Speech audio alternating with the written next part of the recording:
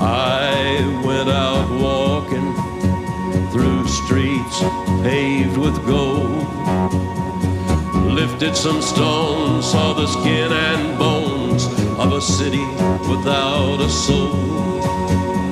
I stopped outside a church house where the citizens like to sit.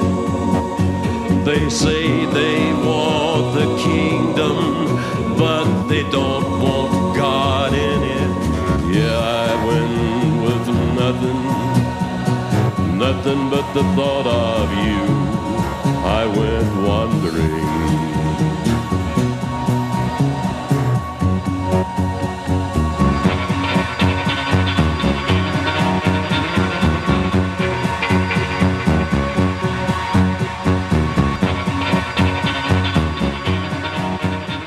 Live from the Mecca of Mormonism, Salt Lake City, Utah, this is Heart of the Matter, where Mormonism meets biblical Christianity face to face, and I'm your host, Sean McCraney.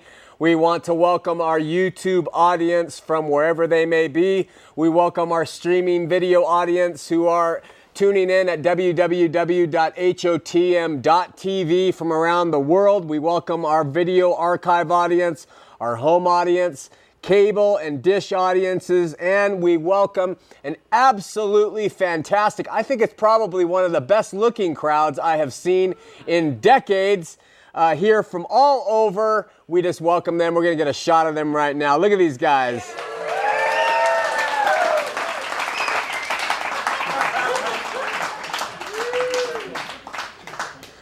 Good looking, but not well behaved.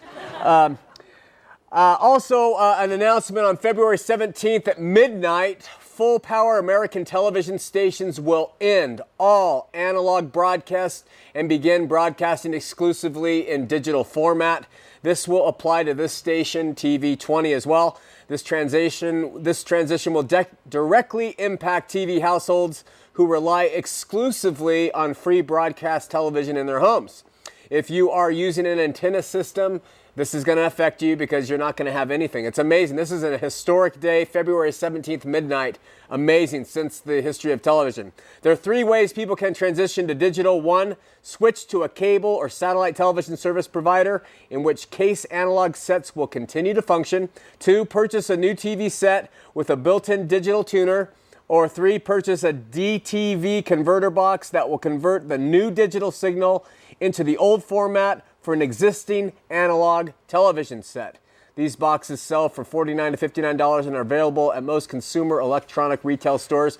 For more information about the DTV transition, visit www.dtvanswers.com or call 1-888-DTV-2009.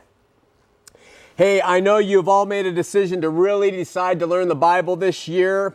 Of course you did, so you in all probability have decided to join us at one of three universities in the state, University of Utah, Weber State, or Utah State on Sunday to hear the Word of God taught verse by verse. Go to calvarycampus.com for times and locations. We're committed to helping anyone and everyone understand the Word of God. This is not church, not religion. You can use it for your own church if you want to, but that's not what we are. It's merely our ministry's attempt to help equip every believer with a knowledge of the Word of God.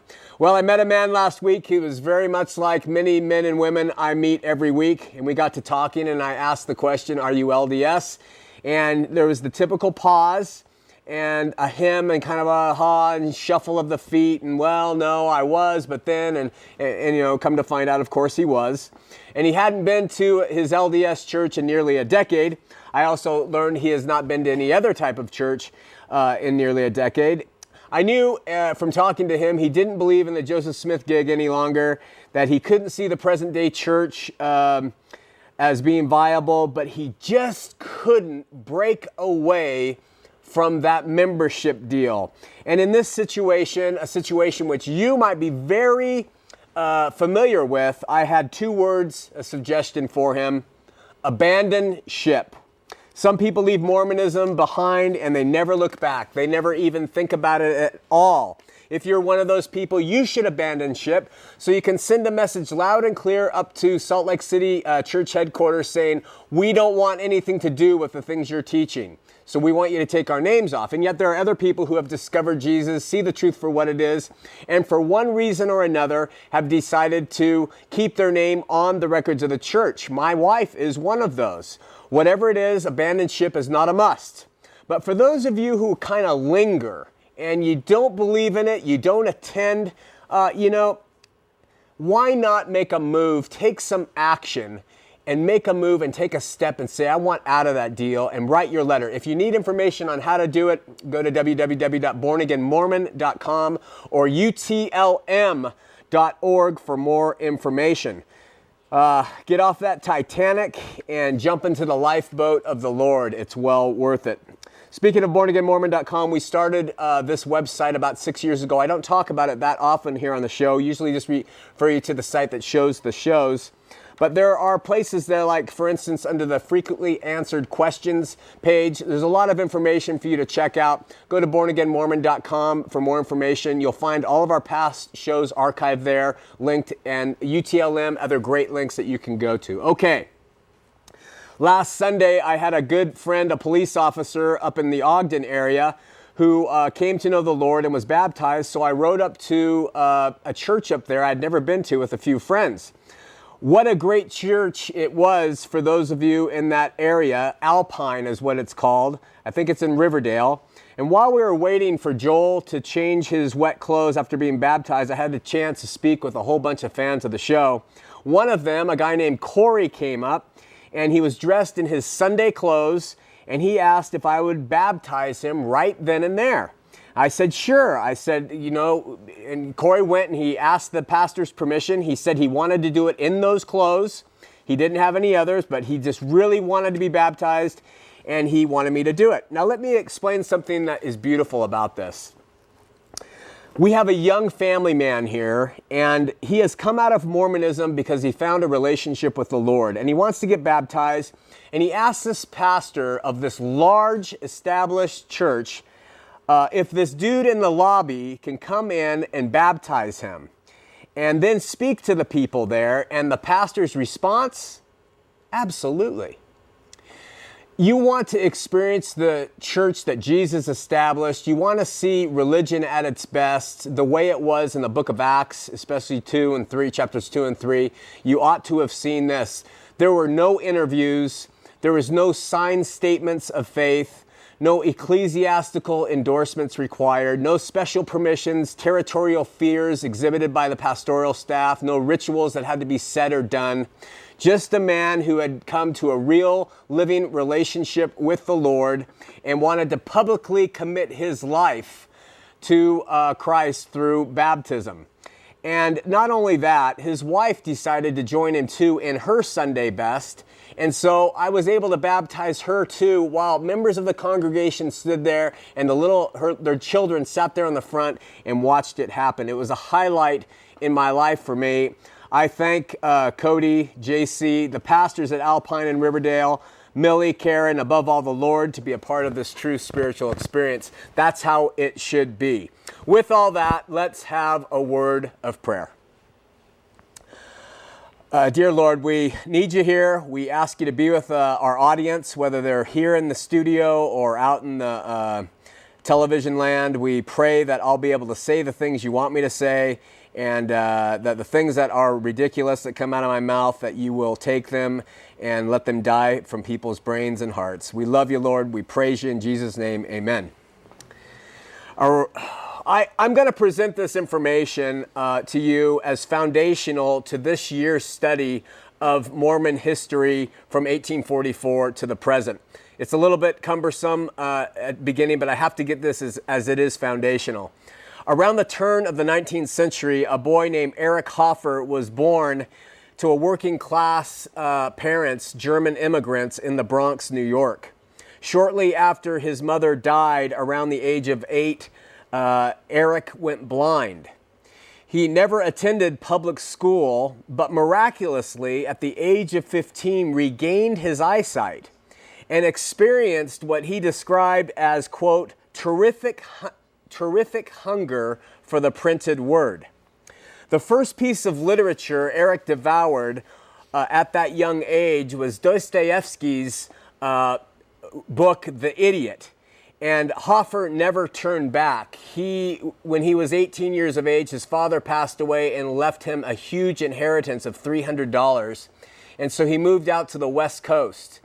His lifelong resume, if he had one, would include a 10-year stint doing odd jobs on LA's Skid Row, another 10 years doing migratory farm labor, a little panning for gold, and 25 years as a dock worker on the San Francisco waterfront. His favorite readings are so vast that they cannot be summarized here, but included Seneca, Churchill, Chomsky, Spinoza, Stendhal, Swift, Aristotle, Bacon, Einstein, Confucius, Euripides, the Bible, Tennyson, Chekhov, and Tertullian. In 1941, at the age of 43, Hoffer took a wooden plank, laid it across two chairs on a tiny San Francisco apartment where he lived until he died, and hand-wrote an ingenious aphoristic book titled The True Believer, Thoughts on the Nature of Mass Movements. Around the age of 53, The True Believer was published, earning him the unique title of the Longshoreman Philosopher. Between his first book and his death at the age of 85 in 1983, Hoffer published 8 more supremely insightful books, including what is considered his best, The Ordeal of Change. In my humble opinion, Hoffer was not only gifted by God with the most poignant and piercing insights into the establishment, growth, and staying power of mass movements, he lived his entire life in such a way that validates these keen insights. In The True Believer, he describes 3 vital person types that are required to initiate, inflame, and maintain a mass movement. These types are men of words, fanatics, and men or women of action.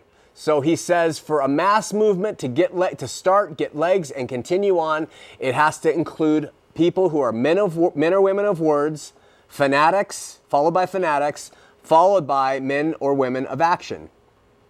Rarely, Hoffer suggests, does a single individual, portray all 3 of those person types. Regarding the man of words, Hoffer writes that their sole ambition is to actually liberate or free people, their lives, their minds, their hearts, from chains that hold them bound.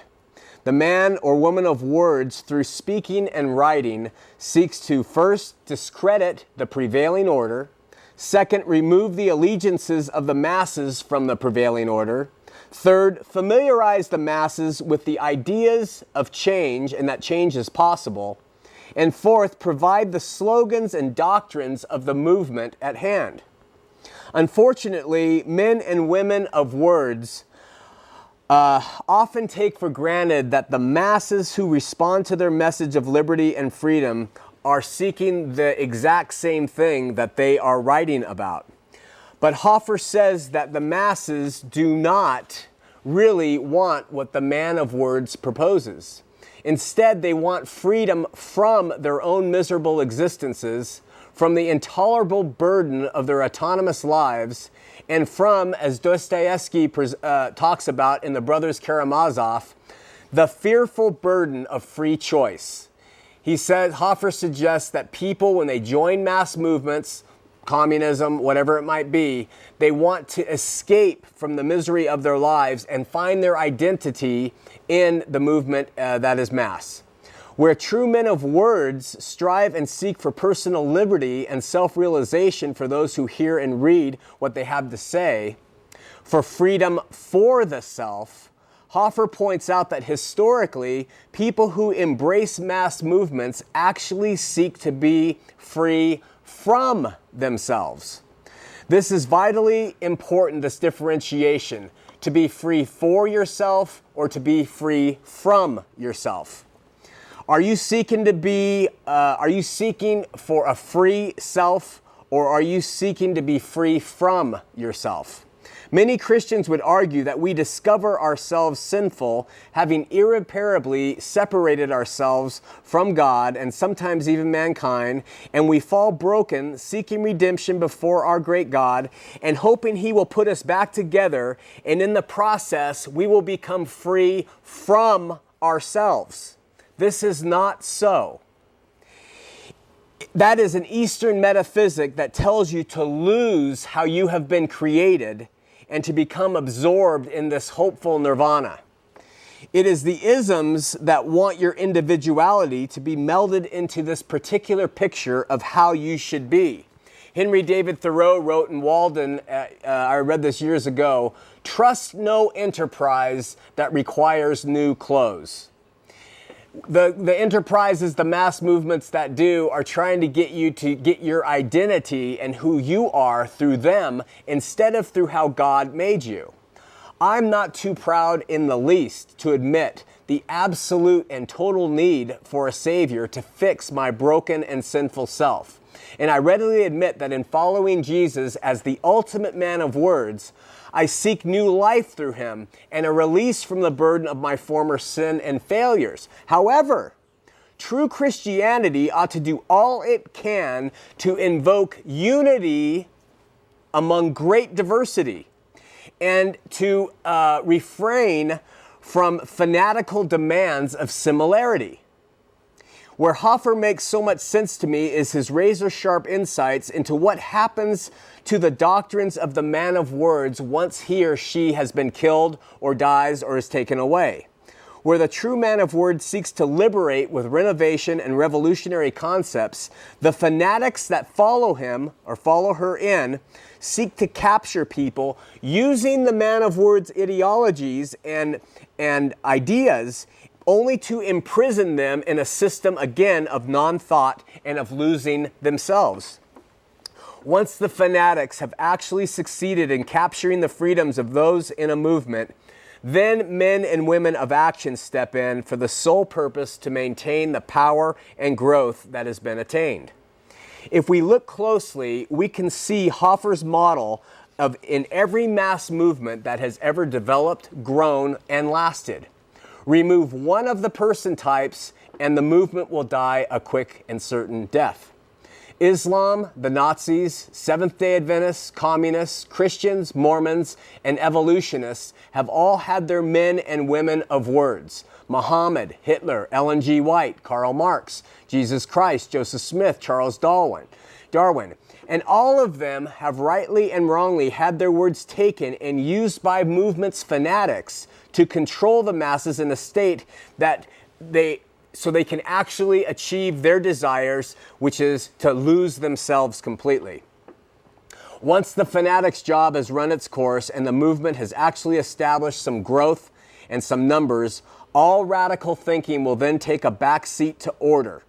Fanaticism, which was once embraced, is shamed. And here is when order is delivered by the men and women of action. As a side note, please don't be offended that I've included Jesus as a man of words amidst these other people. I do this. He is the Word, and He is the man of words to follow. But I use this just as an example that Christianity has in some cases fallen prey to the same cycle that Hoffer describes. When we look at Mormonism, Hoffer's suggestions are made alive. Joseph Smith Jr., man of words extraordinaire. He wrote and wrote and wrote, and he spoke and spoke and spoke into the hearts of people to give them a new lease on life, to escape from everything to a new identity, to a liberation that he sought through false doctrine, I might add. Nevertheless, he was a man of words that sought for the liberty of people. He spoke on liberty in his private writings almost as much as God. Once Joseph Smith was killed in Carthage jail, in the shootout, the fanatics moved in and took control. What makes a fanatic unique from the man of words is their willingness to do whatever it takes, including murder, to control the masses and have their way. Lacking the ability to cognitively continue to supply followers with original thinking like the Man of Words has done, the fanatics take the founder's words and with great allegiance continue to seemingly carry the torch that the founder began, all the while with far different intentions. Once Brigham Young had his mitts on Mormonism, the fanatic mentality became fully operational here in the Intermountain West. As we stated last week, doctrine was Joseph Smith's baby all the way. But LDS culture, even to this day, was forged by the hammer on the anvil of Brigham Young. We can still hear echoes of his falling hammer upon the attitudes and insights of most elderly Utahns today. Their hard work, their order, even their thirst for blood atonement, even their issues regarding race and marriage, women's roles, children, how they should be raised, and true religion. It seems to me that around the death of LDS prophet David O. McKay, the era of Mormon fanaticism died. Wards and Stakes stopped building their own houses of worship. Women started to be allowed to pray in church. Blacks received the priesthood, and the us versus them mentality, which was so ingrained here in the Utah Valley, of almost every Latter-day Saint, almost shifted to we're all the same, which is kind of what we get now. The shift can even be witnessed in the very architecture that has existed in Mormon history. When Joseph Smith, who was a man of words, was in charge, the architecture was transitory. It reflected a shaman-like, go into the woods style, and then ultimately it sort of slipped into this more wildly fanciful theme. If you look at the architecture of the Kirtland Temple, his first major edifice, it was separated into these different rooms and then different levels on the inside where they faced each other, and it was all representative. If you had a lesser priesthood, you were down on the floor, all the way up to the highest priesthood guys would be up toward the top. This was part of Joseph's man of words thinking. After his death and the fanatical fists of Brigham Young came in, LDS architecture became much more functional and magically different from other architecture, but nevertheless controlled. The Salt Lake Temple is indicative of this us versus them mentality in Mormon history. The thing is 12 feet thick. It's ornate and handcrafted. The Salt Lake City Temple is a magnificent centerpiece that kind of says to everybody, try and mess with us. You're never going to get through. You're not allowed in. There's no windows in this edifice. We don't look out. You don't look in. And pretty much most of the stake centers and things like that were that way as well. Things were handcrafted in LDS architecture between Brigham Young and David O. McKay. With the LDS death of fanaticism, which included the death of a number of people who tried to leave it, change it, or even pass through it, the men of action begin to take charge. Now, the men of action is kind of a difficult term because it makes you think that they're very proactive. It really is just a statement that they're managers. Men of action, women of action are managers, and the age of management came into play with Mormonism. Statistics became very important. Corporate controls and business suits were implemented. Gone were the days of David O. McKay and his all-white suits. Gone were the days of fanatical thinking. In came the generation of big business, smooth-shaved cheeks, and a dress for success mentality. Most major leaders became very political and suave in their public personas within the LDS Church. LDS temples, stake centers, and ward houses lost individuation and were reduced to phases of exact and approved models from Salt Lake City. Hairstyles, dress, and even speech patterns became more uniform. There's a sort of a LDS speak, brethren speak that you can hear at conference where they say, we welcome you for coming. Thank you for joining us to the LDS conference at the Church of Jesus Christ of Latter-day Saints. Thomas S. Monson has gone a long way to help enforce, just by virtue of who he is, this lilting speech. Johnny came to Christmas. Gifts were open. Packages were handed about. The dinner was served. And you can hear this mimicked type of discussion that goes on through even the ward house level. Mormonism today continues to exist in the hands of the men and women of actions. The focus, the public image, the public relation methods might have changed, and there's an effort now among the Latter-day Saints for worldwide acceptance. But there is no new revelation at all, though they call the man at the head a prophet. There is no men of words within the Mormon Church at all. There's not even the entertaining and even appalling action of fanatics. They are excommunicated. If Brigham Young or Porter Rockwell were alive today, they wouldn't be allowed in the church.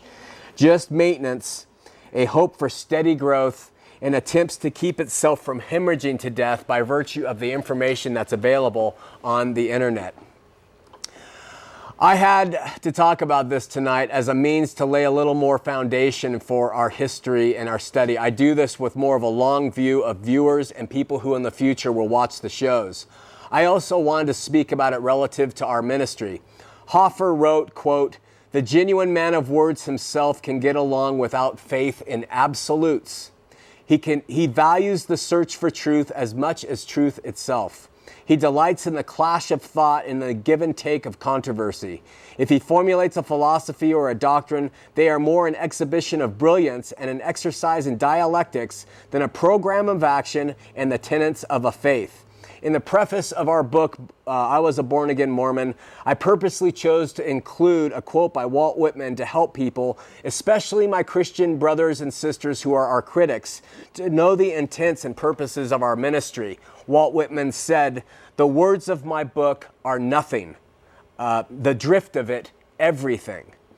And people want dogmatism. They want black and white because then they don't have to think and be responsible and self-reflect, which can be very painful at times. We want to be told exactly what to do, what is right, what is wrong, and this is evident by the growth of dogmatic faiths. Most people are on a constant search to lose themselves in a mass appeal movement, to belong, to identify with something bigger and better than themselves. It's our hope, it's our ministerial drive to help anyone seeking to see that the only place to abandon oneself, the only place, is in Jesus Christ. It is not in a religion, a religious affiliation. It's not what your Christian brothers and sisters insist on putting upon you culturally. It is not this television show. It's not some televangelist and their ability to sway you. It is the person of Christ. "Come unto me and I will give you rest." And within the Christian edict, built in, inculcated into the Word of God, comes this idea that God created you unique and beautiful and wise, and you are in sin. And when He comes into your life, He takes over as you've been created. And He uses you in the way that you are, with your uniquenesses. Not that you start dressing and talking and being like everybody else, but that you be yourself and you let God operate and work through you. This is the whole liberty. This is the freedom of being in Christ. It has nothing to do with the things people say you must be and do. We can see it manifested in its totality within this state, within Mormonism. It's our hope that you will understand these premises. We're going to go to a break. When we come back, we're going to open the telephone lines and take your calls. See you in a minute.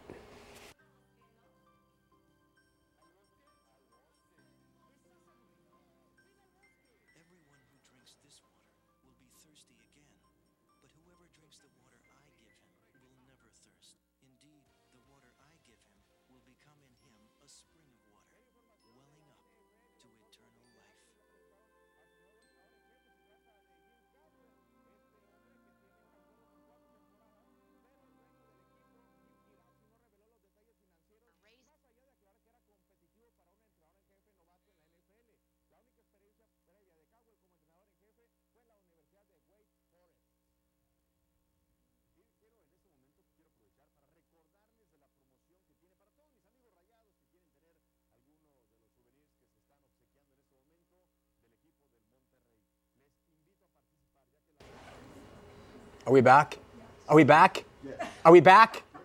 Oh, okay, all right. Anyway, Let's open up the phone lines, 801-973-TV20, 801-973-8820. We hope that you are a first-time caller. Do not call us back unless you're LDS and you have something more to say. We hope that you are LDS. We want the LDS callers to get through. And we hope that you have an actual comment or question to make. And we don't care about what it is. Throw down on us, but just have it prepared. Finally, turn your TV sets down. And we'll tell you you're on the air and just go right into it so we can get as many callers in as we can. It looks like we've got callers already lined up. I was going to read some emails, but let's go to Drew in Dallas, Texas. Drew, first-time caller. You're on the air. Hey, Sean. What's up, man? How you doing, dude? Doing well, thanks. Hey, my question is, being in Dallas, my girlfriend has a longtime friend that is LDS, and she lives there in Utah and surrounded by all Mormons, and we were wondering what is the best way you think it is as long distance to witness to her. Hey, Drew, you know what? I think I got an email from you asking me that, didn't I? I did. You did. Awesome. You know what? It's almost goes unsaid that you're going to probably insult her one way or another. So instead of going the Mormon route and talking about Mormonism, maybe send her a very innocuous book that you really enjoy, something like that's very simple to read, like a More Than a Carpenter. And just say, this book has always meant something to us. We would love to have you read it and see what you think about it. And then you're kind of planting seeds with her that are not confrontational whatsoever and might be of benefit in that way. How about sending your book that you wrote? My book really is it is not antagonistic like I am on the show at all. Right. But, and I'll be glad to send that book to her. I'll be glad to hand deliver it. She's in the state. The problem is, with my book, because of the show, many people will tell her if they see her reading it, that's a bad book. That guy's a bad guy. And so with More Than a Carpenter, it's a Christian book that has nothing to do with Mormonism. It might be better. But if you want a book from me, by all means, stay on the line and we'll send it out. Cool. Okay, thanks. Hey, Drew, thanks for watching. I will. I'll keep watching. Thanks, man. Good work. Thanks. Bye-bye. Bye. We're going to Bob in Salt Lake City, first-time caller. We're having a problem with audio. I can't hear. Bob, you're on Heart of the Matter. Well, hi. Well, hi, Bob.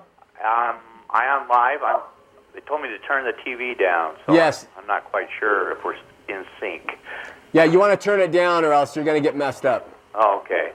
All right. Well, my question was, yes, if a Mormon would call, and you've got a tie-dyed in the blue Mormon on the phone, but I wasn't always a Mormon. I had some real struggles in my life. Probably everybody else did too, but I went to where in high school and junior high I wound up getting involved with the wrong crowds, and I became involved with drugs and alcohol, and I went down a road that went to just incredibly dark places. Yeah. And I reached a point where people like me who become addicted, you're going to go to prison or you're going to die, okay? Uh-huh. And so I remember being curled up in a little ball in a bed in detox and crying for help, just asking, please help me. And my first problem was I was scared to death of God.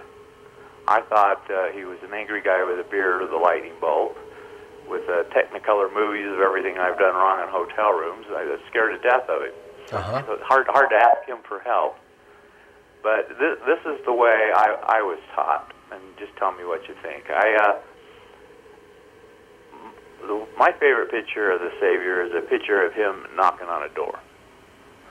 And I remember when I'd been sober about 30 days and everything was going good, I snuck out of my family's house. I was running across the front lawn, and my mom came running out and said, Bob, you're doing so good, are you? And while I was lying to her, I just felt this really uncomfortable feeling in my heart that what you're doing is wrong. Just a little tug. And I believe that was the Savior knocking on my door. Okay. And I was on my way to go buy drugs, and I couldn't get there fast enough. And on the way there, I just felt that little feeling again that what you're about to, is just so evil. It's wrong. That was the Savior knocking on my door. Okay. And and I'm. It's a great story, Bob, but we got to get to the... I'm getting there. I'm getting there. But anyway, I finally got to a point where I started just listening to that little place in my heart. Okay. Because anything that was evil, I'd be on my, no matter how beautifully packaged it was, I'd be on my way to do it, and I would just get this uncomfortable feeling that it wasn't right. Okay. Now, this comes to what you guys are teaching and why I have a hard time with it. Uh-huh. Now, if I'm wrong, correct me, but you believe that if you do not confess the Lord Jesus Christ, no matter who you are, when you were lived, none of that matters. If you don't do it, you go to an everlasting burning hell forever. Is that right? That's not true. That I don't. We have a show on that. The Bible teaches all kinds of ways in which people can understand God. Okay. The Word is written on our hearts. We know that there's a cosmological response that we are given, that the Aborigine who doesn't even know the name Jesus can look up to the stars and manifest a faith. I categorically reject the idea that God is in the business of rejecting people because they never had a chance to confess His name with their mouth. Okay. However, Okay. if you have the opportunity, if you've been presented with the opportunity to choose Jesus and you reject Him, that's another story. But God has built into us that we had 7 different ways, it's on one of our shows, that you go through, and they manifest Him to you. And so the Word included. So I hope that answers your question. Oh, okay. Well, it gives me a little enlightenment. Yeah. Okay. Thank you. Let me ask you. Okay. So now you're a Mormon? Yes, I am. Uh-huh. And how did you get to that point? Well, I followed that little tug in my heart in wisdom and in order. I remember I got my first answer where I heard His voice, where I knew I did in detox. I lied to a guy. Well, I don't want those specific. Well, I'm just telling you how I became one. As I was walking away, I just felt a little tug in my heart. It was wrong, and I decided that wasn't right. I'd be on my way to maybe steal something, and I'd feel that. Well, what does that have to do with Mormonism, though, Bob? Well, it led me to their church.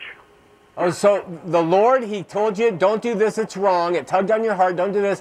And all those actions of the Lord talking to you led you ultimately to join. There was nothing that they ever taught me that didn't feel right and fit and line up. So the feelings, you were led to not do bad things. I was led to not swear, not lie, not drink, not do drugs, and to be kind and loving to other people. Okay. And if I was ever on my way to do something that wasn't right, I'd get this really uncomfortable feeling. Okay, well, the book of... And I put my trust in that spirit, and I followed it into a Mormon church. Okay, all right. The Gospel of John 1:9 talks about all men been given that Spirit of Christ. And so you were listening to that Spirit of Christ, and it felt good. Right.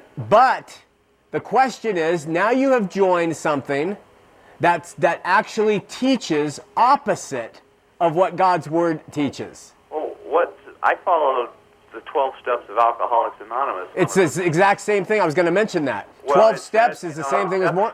Step 12 is you have a spiritual awakening as a result of these steps. Uh-huh. And I took the steps, and for me it was talking to my bishop and being baptized and getting a gift of the Holy Ghost by the laying on of hands. And Wow. I had that step 12, just that wonderful, powerful, sweet, warm feeling that filled my soul up with a peace I've never known. And it doesn't matter, now that you've had those feelings, it doesn't matter what the manual says. Well, if it's, I'm free to choose whatever I want. If I'm reading something and there's parts or pieces in it that just don't feel right, it doesn't fit, there's something missing. Okay. I may know with a perfect knowledge that it's not true. Okay, so when you read the Bible, it could be, I'm not saying it is, but it could be, now that you are LDS and you have this gift of the Holy Ghost, it could be that you pick it up and read it, and that same feeling, when you get to a passage, might say, no good, this is not true? No, that little tug actually wouldn't leave me alone till I read the Bible from beginning to end, and it's a beautiful book.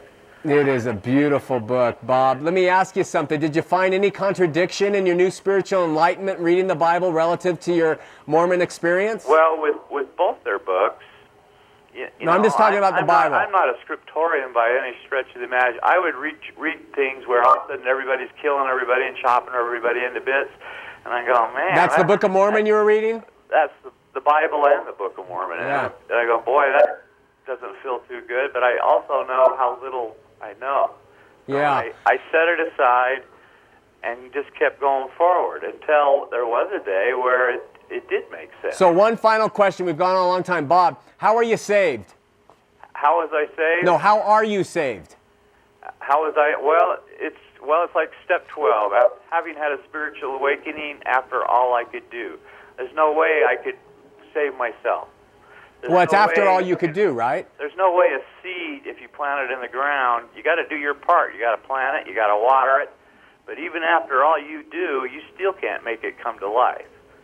And that's how you after interpret all that second I Nephi did, passage. I still couldn't feel the Spirit of my Father in heaven and be forgiven. But after I did it His way, by following His law, and this is just me. I just bear my testimony. Yeah, yeah. You're really, it's really where I felt a very loving power above my own. Bob. And fill me with peace. Bob, are you able to keep His law?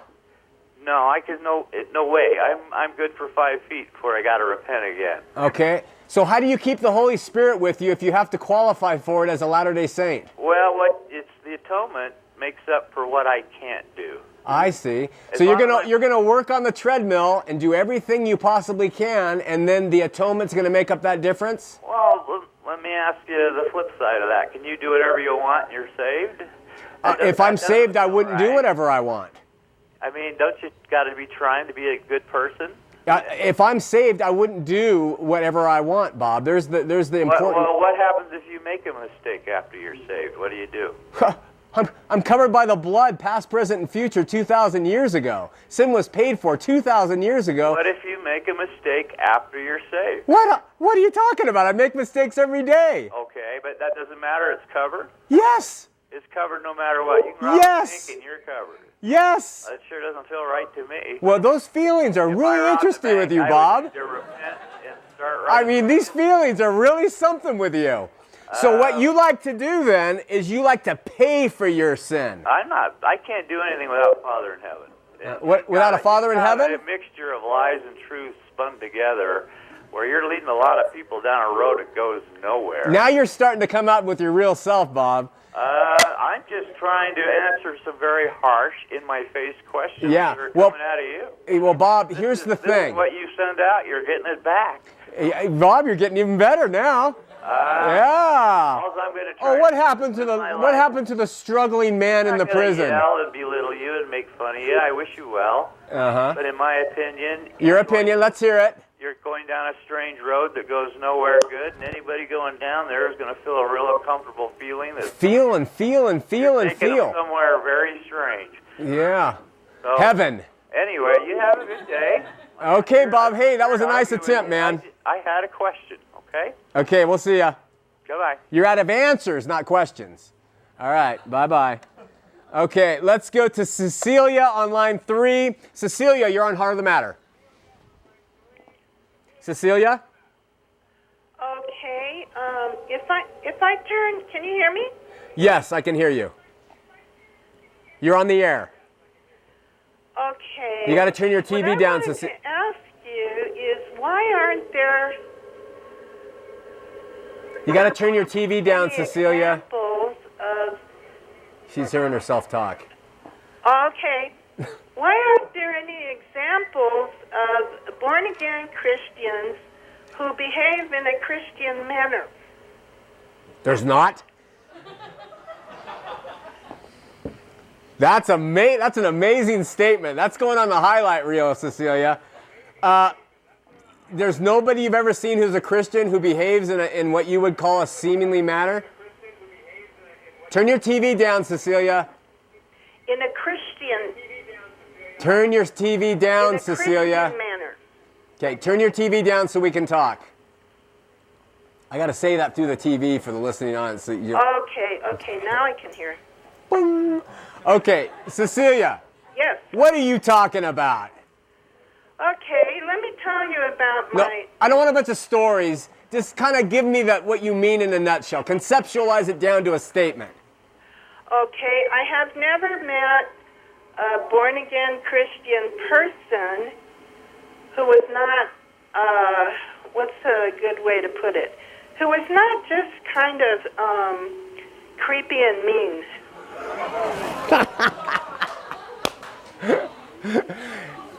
Well, how far away do you live from Salt Lake, Cecilia?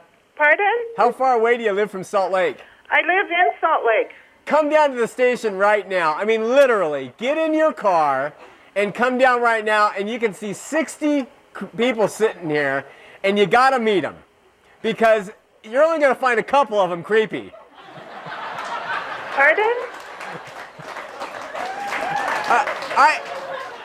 Cecilia, I have never met more down-to-earth, loving people who are willing to forgive than born-again Christians. Where are you hanging out? Pardon? Where are you meeting these Christians that are so mean and scary? In my family.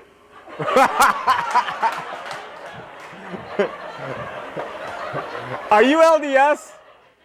No. So, Although I live in an LDS apartment house with a church practically in it. Wow. But I'm not LDS, no. In fact, the LDS people here hate me too. The Christians hate me. The LDS people hate me. They want me to move. They think I'm a horrible person because of the stories my wonderful Christian daughter has spread about me here, even though she brought me here from Oregon. Because Cecilia? she was going to take care of me. Cecilia? And the way she has taken care of me is to spread hideous stories about me. Cecilia? And have people spying on me so that they can spread the stories further. You're breaking Even to my heart. dentist and my doctor. Cecilia, Yes. I want to liken your experience to something, and I hope I'm just going to use Hispanics, and I'm just using this as an example. Okay. What you've had is probably an experience where it would be similar to somebody who has never known a Hispanic, and the first one they meet, they get in a fist fight with them, and the second one they meet, the person tells them they look badly dressed and fat, and the third Hispanic they meet, they are very rude. And so that person walks away and says, Hispanics are rude, mean people. But Hispanics are actually some of the most loving, beautiful people God has created. But their subjective, limited experience with them has jaded their whole view. I think that the Christians you've experienced may have been creepy and mean, but it doesn't mean that they all are. It's a hasty generalization. And I want you to know that I'm not mean. So I try not to be, at least. So I think that you need to meet some. You live in Salt Lake. There are great Christian churches. Go step in one of those and see if you can meet some people who aren't going to give you that impression. I'd be afraid to after what my daughter's done to me. You are just not letting that one go, are you? No, I'm living it. I'm scared to death here. Well, you know... And I need, people ask me, why don't you move? Because I need to get out of here. This Salt Lake City is a hick town. And the Christian manager of this place... Cecilia? The Christian manager of this place would spread this gossip, Cecilia. which I don't even know what it is, to wherever I move to in this village, in this God-forsaken village. Cecilia, hey. I need to save my money so I can get out of here and get back to the coast. Oh, there's a sane place. Listen, Cecilia, I love you. Thanks for the call. Maybe sometime we can meet up. You can come up to our Bible study and we can talk about the issues and just maybe give you a new perspective. God bless you, Cecilia.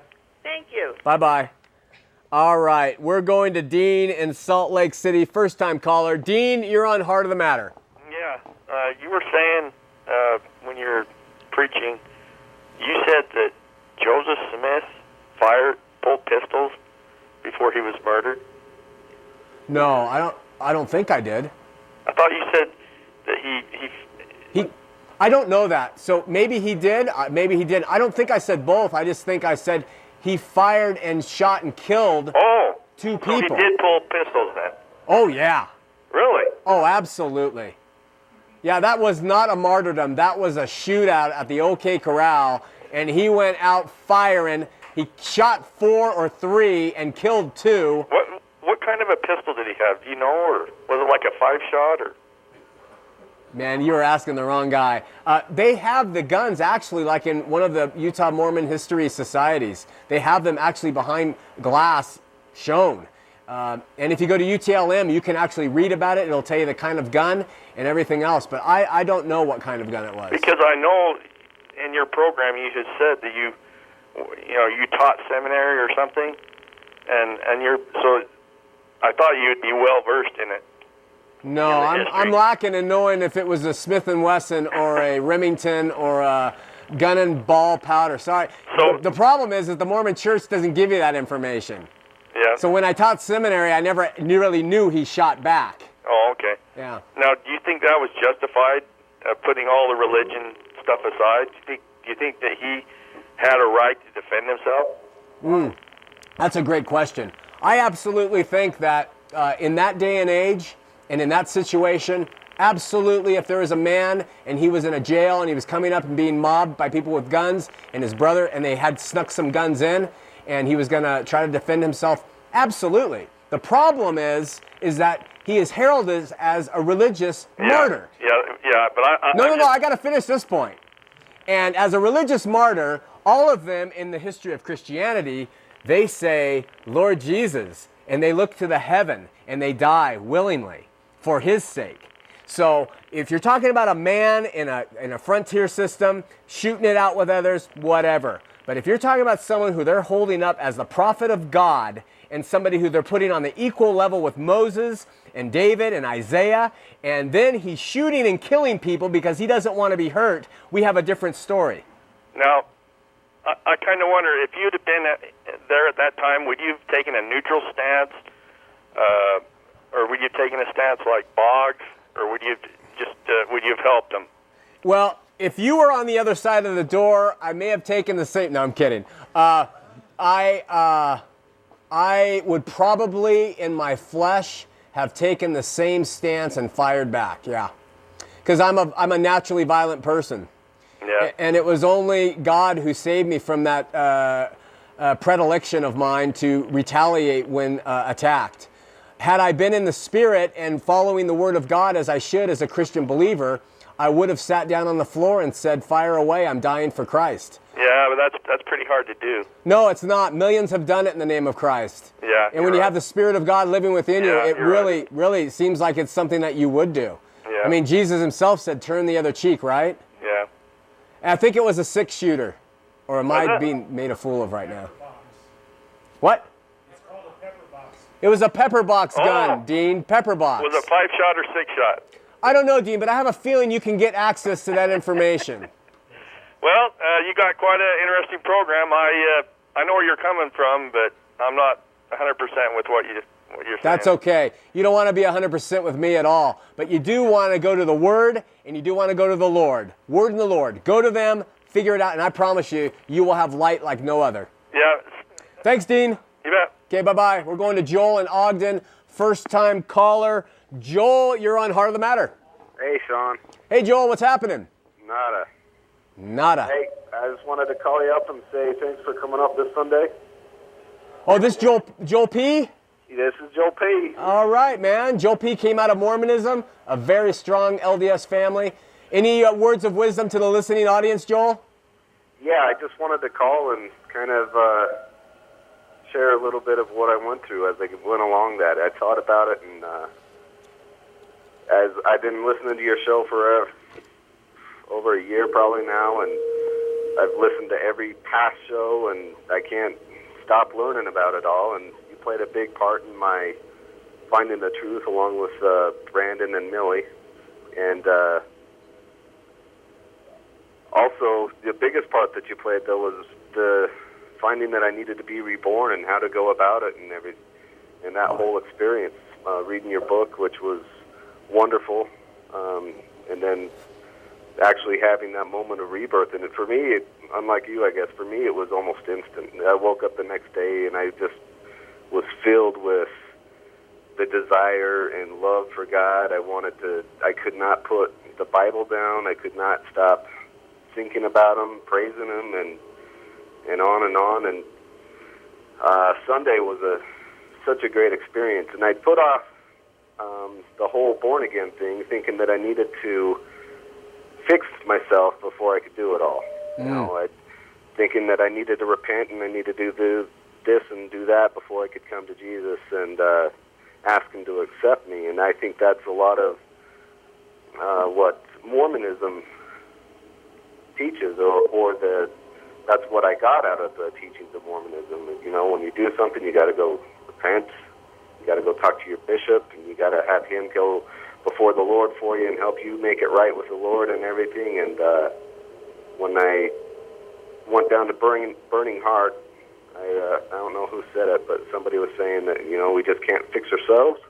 We got to give ourselves to God and let Him fix us. And that kind of clicked with me right there, and that's when it happened. That's awesome, Joel. Couldn't fix myself, so. No, we can't. And thanks a lot to you and all your staff that do this. Hey, thank you so much. Thanks for letting me know you and for the baptism and what you're doing in your life. I can't wait to see what the Lord does with you, my friend. All right, love you, Sean. Love you too. God bless. See ya. Bye-bye. You know, Latter-day Saints, I know that some of this is entertainment and I'm kind of smug and stuff, but bottom line, just like Joel's call, it always brings me back down to humility in Christ. And don't listen necessarily to things I say. If you don't like me, that's fine. But just go to the Lord and say, this guy is saying stuff. I want to know if I have been spiritually reborn. I want you to show me. I want you to take me and give me a new heart. Create in me a new creature. Help me to have a changed heart, a heart of flesh and not a stone, and all the things that Scripture talks about, and He will do it. Go directly to Him and say, Lord, I want to be born again. Jesus, forgive me of my sin. I believe in You. Help me be born again and show me, open my eyes and ears to know that I have. We're going to Billy in Salt Lake City, line 3. Billy, you're on Heart of the Matter. How's it going, man? Good, Billy. How you doing? I'm good. You got a full minute. I have a question. Yeah, you got to turn down your TV, Billy. I turned it down. All right, you're on the air. All right. The question I have for you is, what's the difference between the prophets of Mormonism and the prophets of Islam? None. None? Exactly the same. For real? Yeah. Exactly. Driven by the same thing. Islam, what's that? I said, what do you know about Islam, though? I know enough that I had the Quran and I read quite a bit of it, and I realized there's some good in Islam, but as far as the prophets go, they're all the same. Really? Yeah. Does that help, Billy? Nah, that's not enough. I need to know more. I thought you knew more. You're saying you're reading about it. No, I've written about Mormonism. I'm not an expert in Islam. Billy, you having a stroke over there or what? You there? Yeah, I'm here. All right, man. We have 30 seconds. Listen, dialogue with me through email if you want to talk about Islam and Mormonism. I'm not going to open up that can of worms if my life depended on it. One more thing I got to say. You got to say it quick. You got 10 seconds. You got to get more lines, man. It's a bother trying to get a hold of your ass, all right? It's a bother trying to get a hold of my body? What? We're out of time, my friend. Thank you so much. Listen, go to the Lord, seek Him, ask Him to open your eyes and ears, give you a new heart. Test Him, try Him, ask Him. We'll see you next week here on Heart of the Matter.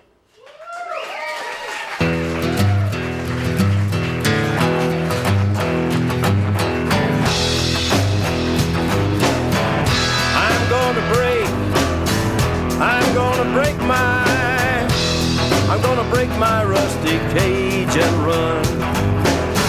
I'm